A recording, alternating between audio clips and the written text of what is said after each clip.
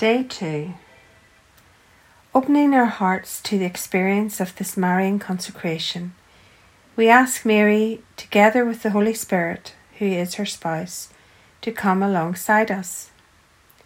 There is a need to respond with an open heart. To get the most of this journey, there will be questions we need to ask. How do I react to calling Mary my mother? How do I react to hearing the angel's greeting, "Hail, full of grace"? Can I be a light for others? I am sure there are many such questions we can offer. The only question we need to ask at the beginning of any journey is, am I ready? Each of us are at different moments or junctions of our life. Take a moment during the music and notice how you are. I am feeling distracted. I am tired. I feel frustrated. I'm joyous. I feel blessed. Emotional. I feel lost. I am sad. I am loved.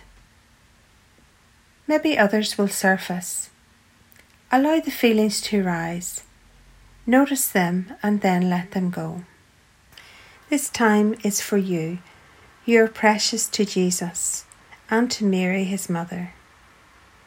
Mary will recognize who you are and who you will become as the days unfold. She is waiting beside you, and she will help you move closer to her Son.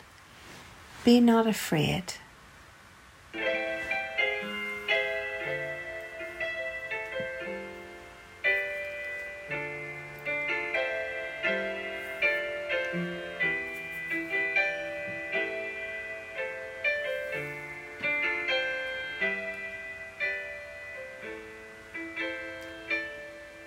Day 2 Meditation Text, Matthew 5 verse 14.